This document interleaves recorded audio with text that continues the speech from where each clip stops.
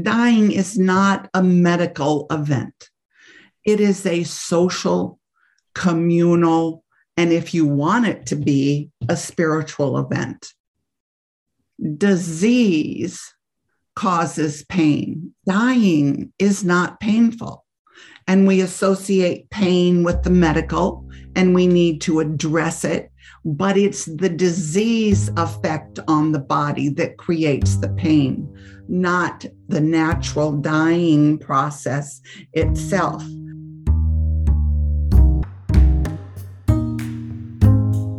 This is the When You Die podcast. If it has to do with death and dying, we're talking about it. I'm Johanna Lunn, your host today. I'm delighted to welcome Barbara Carnes back to the show. Barbara is a dedicated end-of-life educator, training nurses and volunteers, authoring resource materials, booklets, movies, and her fabulous blog. As a hospice pioneer and educator, her work has been recognized with many awards, including the National Hospice and Palliative Care Organization's Hospice Innovator Award. Barbara was instrumental in creating the certification curriculum for the National End-of-Life Doula Association. You can find Barbara on her website at www.bkbooks.com and right here. Barbara Carnes, thank you for coming back and chatting with me again on the When You Die podcast. It is such a pleasure to see you. It's always good to be here. I'm glad that we had the opportunity to continue our talks. Yes, absolutely. I have to say, I would like to just sort of start off by a quote that you, in A Time to Live, which is wonderful. All your pamphlets are amazing. And I've read and reread so many of them, and I always get something new or different out of them every time. And I can't tell you how many people I've passed around booklets to, and they're like, oh, this is the most amazing thing. Because in so many ways, they're not just pamphlets for dying. They really are pamphlets for living. And in A Time to Live, living with life-threatening illness, it just stopped me dead in my tracks. Dying is very sad, but it doesn't have to be bad. And I love that. I know that your work, like the When You Die Project's work, is to reduce fear through knowledge. What an amazing statement to say, death doesn't have to be bad. Well, everybody dies. We are born, we experience, and we die. It's the name of the game. And so we live under the illusion that we're going to live forever, and so is everyone close to me. And so we're just shocked when someone close to us or we get a diagnosis of a life-threatening illness, acting like this isn't supposed to happen. It's going to happen to all of us. And if we can come to terms that life itself is a gift of time. And I think that is the most important thing for us to then recognize that, live each day to the fullest, do and say what we want to say today. Because there's only two ways to die. It's gradual or fast. And fast death doesn't give us the opportunity to, let's say, have all our ducks in a row. Gradual death does. And I see it as a gift. And that's a gift of making us recognize that time and the moment is what's important and what we have. Right. I know I can speak for myself that certainly big swaths of my life, I think I was on autopilot. And I think that the gift of death awareness is that you have to make a choice about being alive or virtually dead. And that choice to actually be alive and to live in the moment, listen to the birds, get away from some of the screens, choose to have that conversation that you've been meaning to have but is uncomfortable. All of those things takes a certain amount of bravery, I think. Oh, I think it does. One of my nightly rituals is after I turn out my light, I say to myself two things. What was good about today? Because we tend to focus on the negative, and I want to go to sleep on a good note. So what was good about today? And what did I trade a day of my life for? And that's almost a quick run through of the day. But what did I trade this day for? Because I'll never get it back. You don't know what tomorrow brings. So that's kind of my nightly ritual. That's wonderful. I'm going to have to start trying that now. What did I trade my day for? It's a really good way to put it. I want to talk to you a little bit about your early years in hospice, particularly with the AIDS epidemic. And I think that now we're still in this COVID epidemic, and AIDS was a hidden epidemic, but it also was the big incubator for the hospice movement. So I was just wondering if you could share some of your experiences there, and what did we learn from the AIDS epidemic? Well, I don't know what the public learned, but I know that healthcare professionals learned a lot. And I can remember going into my first patient that had AIDS. It was a young woman. Her husband had died a year before, and it was listed as, we don't know why he died. And in hindsight, he was a drug user, and that's how he contacted AIDS. She had a 2-year-old, and she developed AIDS and came home to die with her 2-year-old. Mm-hmm. And we knew nothing except that it was contagious. That was about all that we knew. And I said to the family, I don't know much about what's going on except that it's very contagious. So I will make mistakes, I guarantee it, but my mistakes will be error on the side of caution. And so we put the little 2-year-old in grandma's shirt backwards and buttoned it down the back and put socks on his hands and let him crawl on the bed and be with mom, because I tried to weigh those two things. So fast forward, mom dies.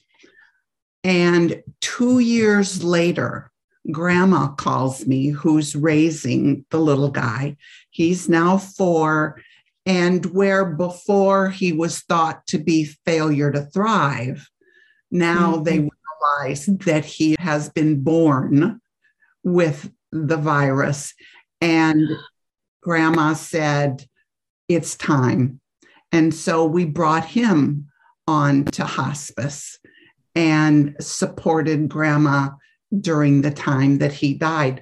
The point I want to make is from the time that I worked with mom and 2 years later worked with the little guy, we had learned so much about HIV and about AIDS. And so we didn't do the same isolation over precautions.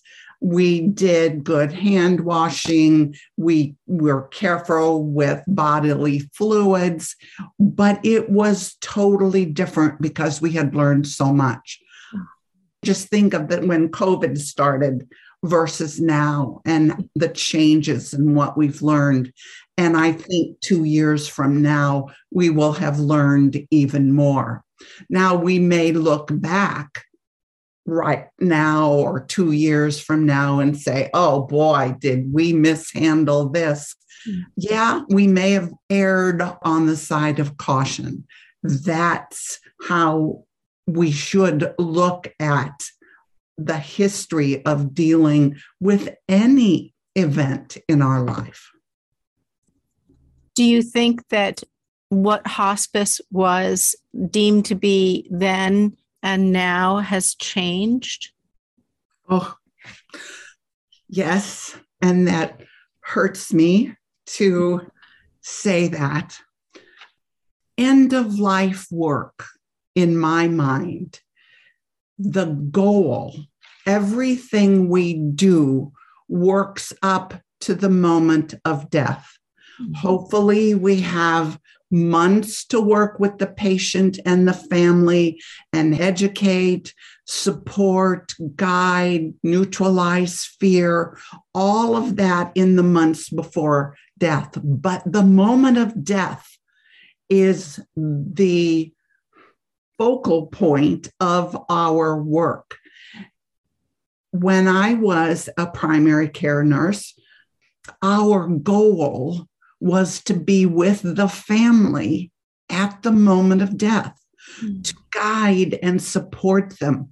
It was like we were the conductors and we're invisibly creating music and neutralizing fear and getting this moment, a sacred experience for the family. And that's the goal.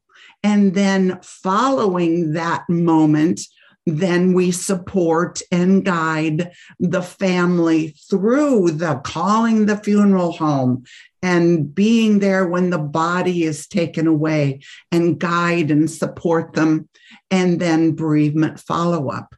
That, to me, is what end of life work is about, the moment of death. Everything comes up to that point. Today, because of Medicare, because of regulations, because of hospice has become more of a business than altruistic service. Because of that, at least in the US, most families are alone when their loved one dies at home. That moment of death, that which in my mind is the moment, they're alone. And I have a real hard time with that. Mm-hmm. Yeah. Are all hospices the same? They all provide the same service because it's regulated what they have to provide. How they provide it is another thing. Right. And there are some amazing hospices. There are hospices that have created No One Dies Alone programs. There are a few hospices that are using end-of-life doulas in their program so that someone is there to guide and support the family. But those are few and far between. Right. And would you say that those tend to be more not-for-profit hospices, or that doesn't seem to be in the equation? I don't know. Yeah. But lots of good questions, I think, that people could imagine asking as they're looking for hospice care. Absolutely. You don't just run your finger down the phone book and pick one. And the fact that there are many, many hospices out there. The rural areas is more of a problem, but in the cities, you're going to have a selection of hospices. So what do? You call each one on the phone and ask your list of questions.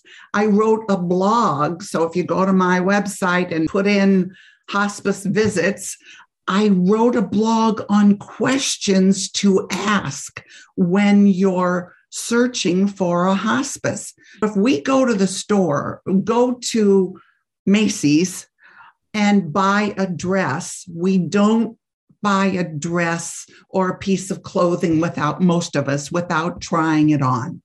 And yet we will accept public services without even doing research to see what kind of agency we're dealing with. So ask your questions.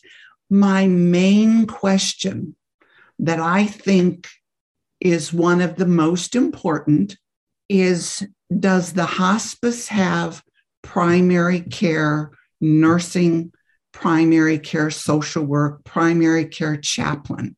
So many agencies send a different nurse or a different social worker on every visit. How can you develop a trust if you have a new person every time? And part of end of life work is developing a trust with your family and the patient. And that takes time. It takes time for us to feel comfortable with a person. And 45 minutes or hours, and sometimes it's less, visit does not give you the opportunity to get to know someone. So that, to me, is the first question. Do I get the same nurse and the same home health aide every visit? I think that's vital. Continuity, absolutely. In such a can be confusing time, that something has to give you some regularity, some order to that period. Yes. And in that order, one nurse and one social worker and one home health aide can build upon each of their visits and the knowledge they're learning about the patient, about the family dynamics. You go in for 45 minutes and you never see the person again. Even if you report at team meeting, it's not the same. It's not the same as watching the dynamics of this family unit. Right. Well, I think that the new booklet that you've written, By Your Side, A Guide for Caring for the Dying at Home, would be a really good companion to whatever kind of care you were able to have. My husband was sick. Well now, but he was sick and I was his caregiver. The age we are, you never know. So I was concerned about what's going to happen. I was on the other side of the healthcare arena, being a caregiver. Holy smoke, that's hard work. And there are a lot of people out there that don't have any medical knowledge at all.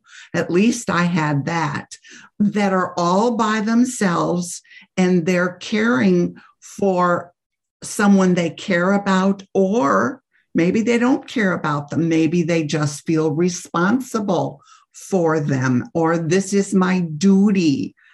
And they're alone, and taking care of someone at end of life or as end of life approaches is different than taking care of someone who's going to get better. But most people don't know that. And so we try to take care of people in a manner for them to get better. Right. It really is different than someone who is approaching end of life. And that can be just old age.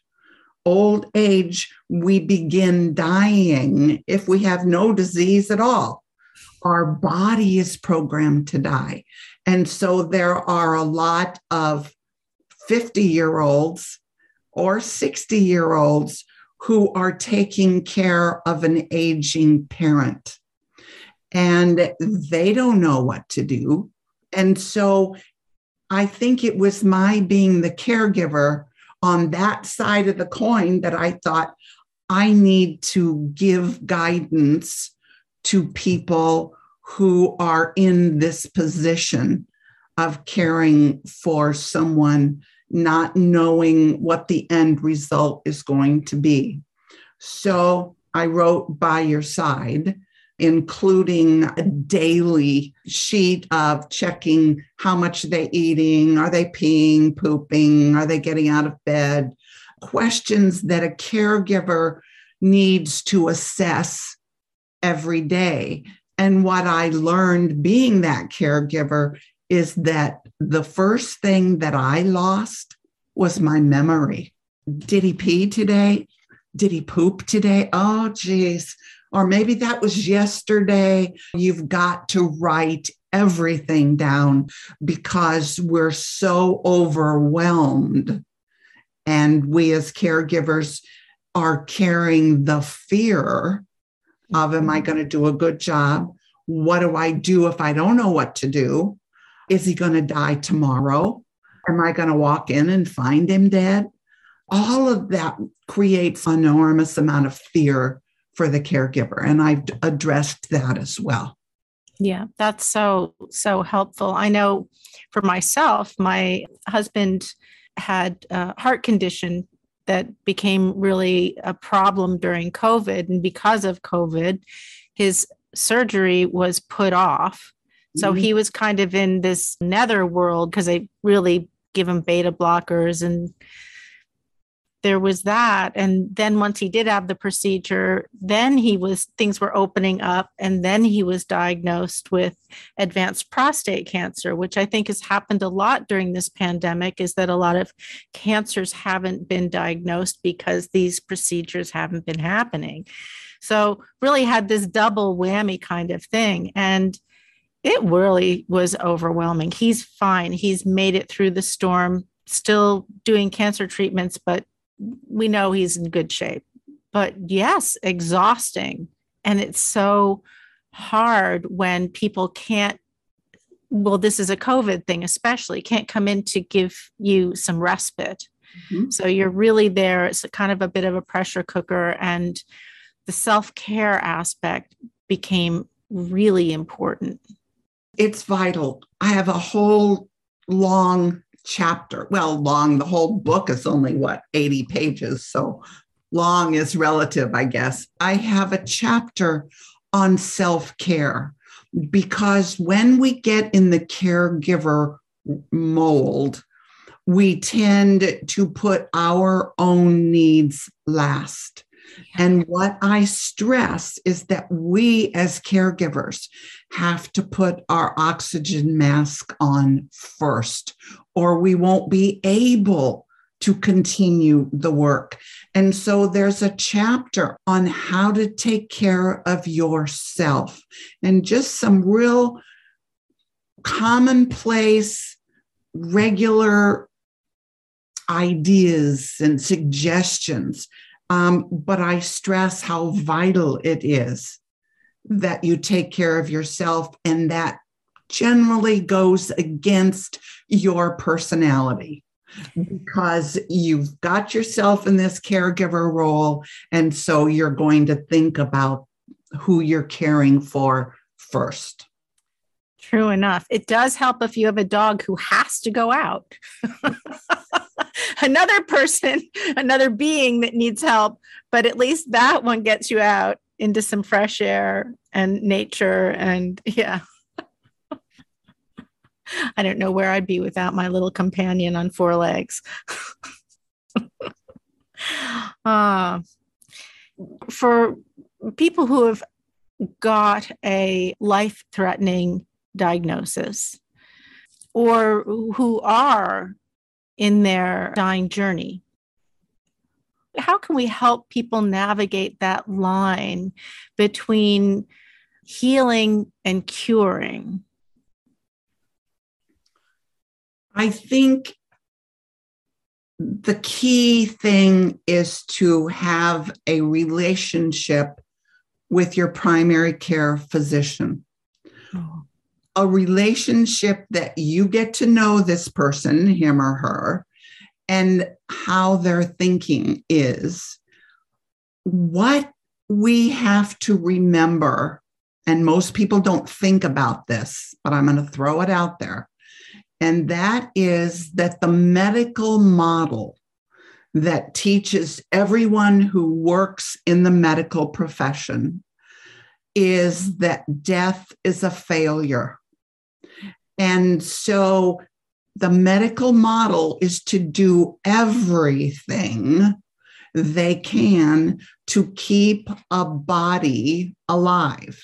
Now, notice the use of the word body, because you can keep the body breathing, you can keep it peeing, you can do a lot, but you can't keep it mentally thinking actively. You can't really keep the body living.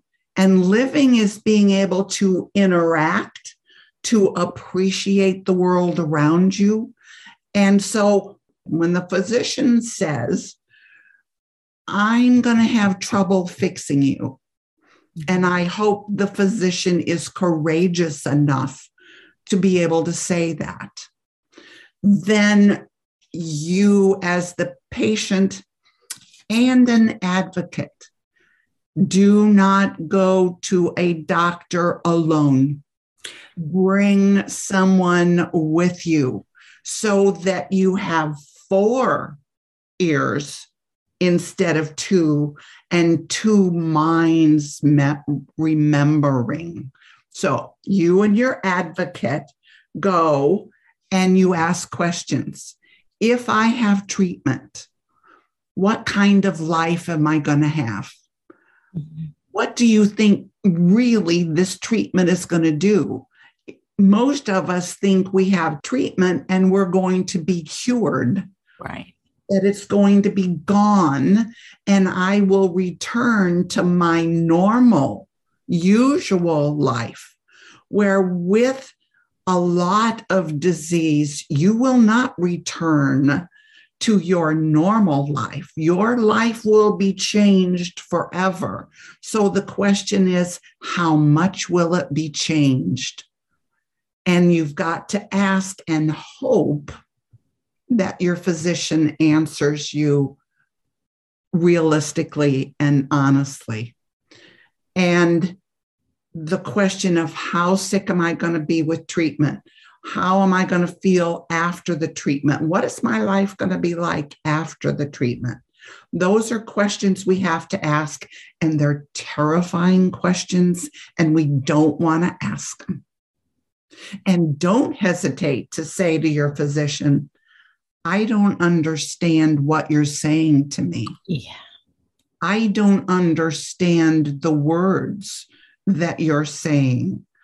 And please be clearer. My mother was on hospice and came to live with me. And my hospice medical director, because she came from out of town, he was going to be her primary care physician.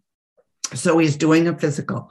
She's sitting on the bench and he's talking to her about her disease, and she's nodding her head, just like you are, nodding her head up and down, and yes, which implies you understand.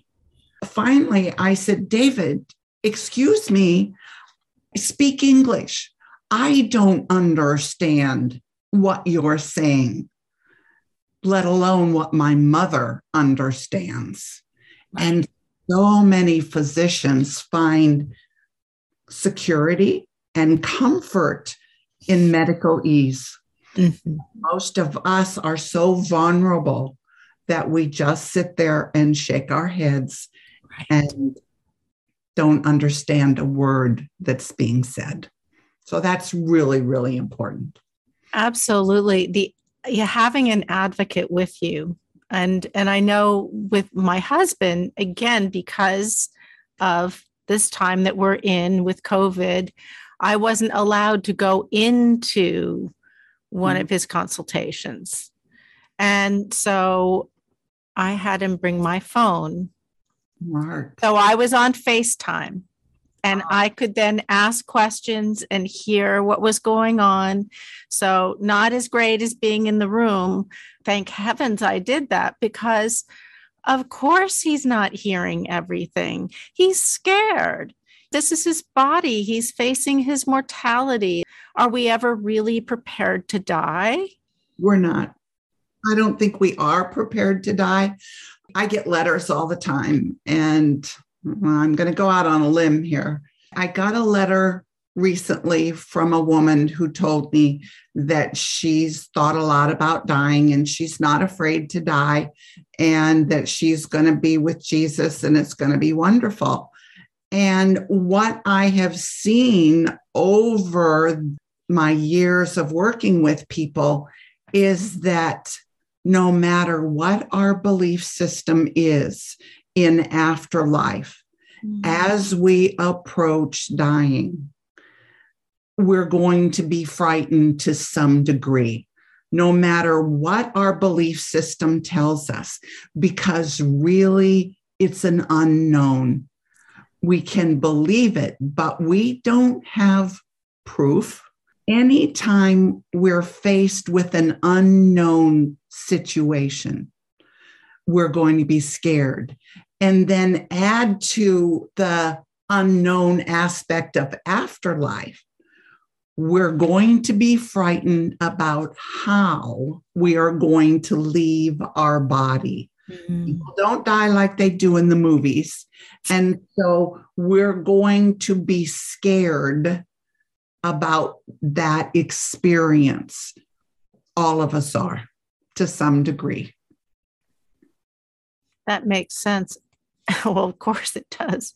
No matter how much I have, in my much shorter period of time starting the When You Die project, we're just coming into 9 years of this project. And of course, my own life experiences and so forth with people who have passed away. I'm not a professional in that sense. But when I think about death, I think when I really sort of put myself into that situation, I think the hardest thing for me personally might be that, well, A, I really like being alive, but B, I have such a huge reference point to this body. I'm very attached to smelling roses this time of year, and to seeing the birds in the bird bath, and to walking through the woods with my dog and watching her play, and all of these sensory things, nice food, all of that. I'm very attached to that. And I think that it's very difficult, no matter what I believe about where I'm going to go or how that's going to work out. It's very hard for me to imagine leaving this. I know, because this is how we perceive everything. This is our main point. This is who we are. And I don't think we can comprehend not being who we believe we are. And death gives us those thoughts, appropriately so, to explore that. But that's scary. That's scary for all of us. So this leads me to another big question, I think. What do you think the future of death and dying looks like? Do you think it's just the same as now, or are things changing? I'm interested in the end-of-life doula movement, the end-of-life worker movement.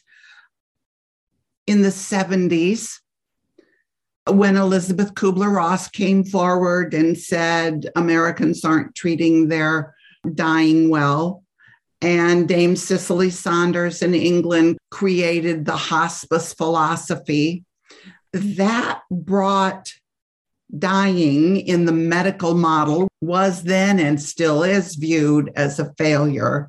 Mm-hmm.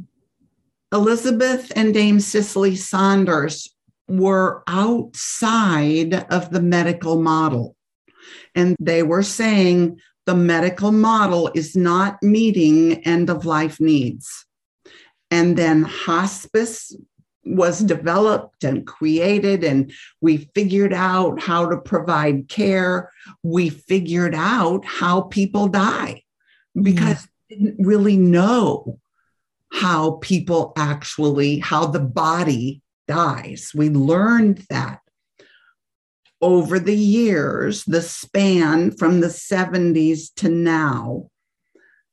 Hospice and that philosophy, which met with great approval and from the government and from business and people. When I started, they couldn't even say the word hospice. It's hospice, but now everybody knows what hospice is. And it's been absorbed into the medical model. End of life workers are outside of the medical model. They're where hospice was. There's where I was in the 70s. Today, they're saying, the medical model, including hospice, is not meeting the needs of the dying as we perceive it. And so they're my hope for the future. And I don't know how it's going to play out. I've been in their shoes, and I realize without me even knowing it, I and other workers like me brought about change. For the future, I think the same thing will unfold.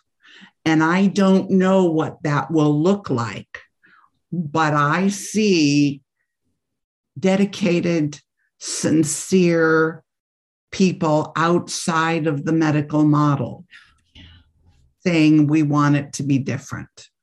Right. And there is my hope. That there could be really the idea that there's two teams, that when you're no longer going to be cured, a whole nother team comes in, and there's a partnership or a handoff. Mm-hmm. Which is what hospice was supposed to be. Right. That was what it was supposed to be. But along the way, it's become more medicalized, more regimented, more business oriented. And that will be the challenge of those that are outside now looking in, is how can they avoid those same problems? Yeah. Yeah. I know you've said this before, that really dying is a spiritual event. I think I might be paraphrasing a little here, but that really the family and for the person who's dying, that this is a sacred time. Dying is not a medical event. It is a social, communal, and if you want it to be, a spiritual event. Disease causes pain. Dying is not painful. And we associate pain with the medical, and we need to address it. But it's the disease effect on the body that creates the pain, not the natural dying process itself. The body knows how to shut down.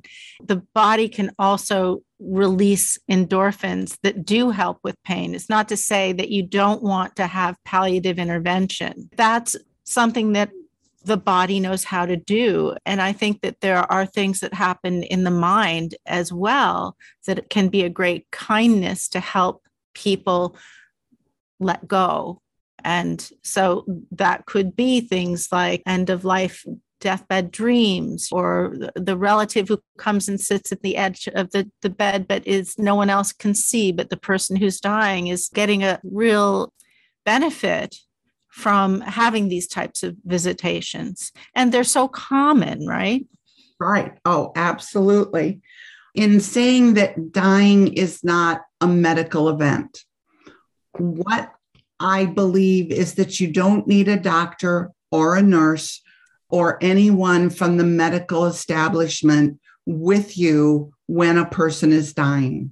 What you want is someone who understands the normal, natural way that the body dies from disease or old age. You want someone who understands the dynamics of dying to guide and support you and your family. You don't have to have any medical training for that.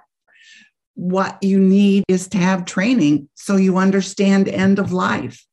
And that's what you're finding in the end of life workers who are not from the medical establishment, where you need medical.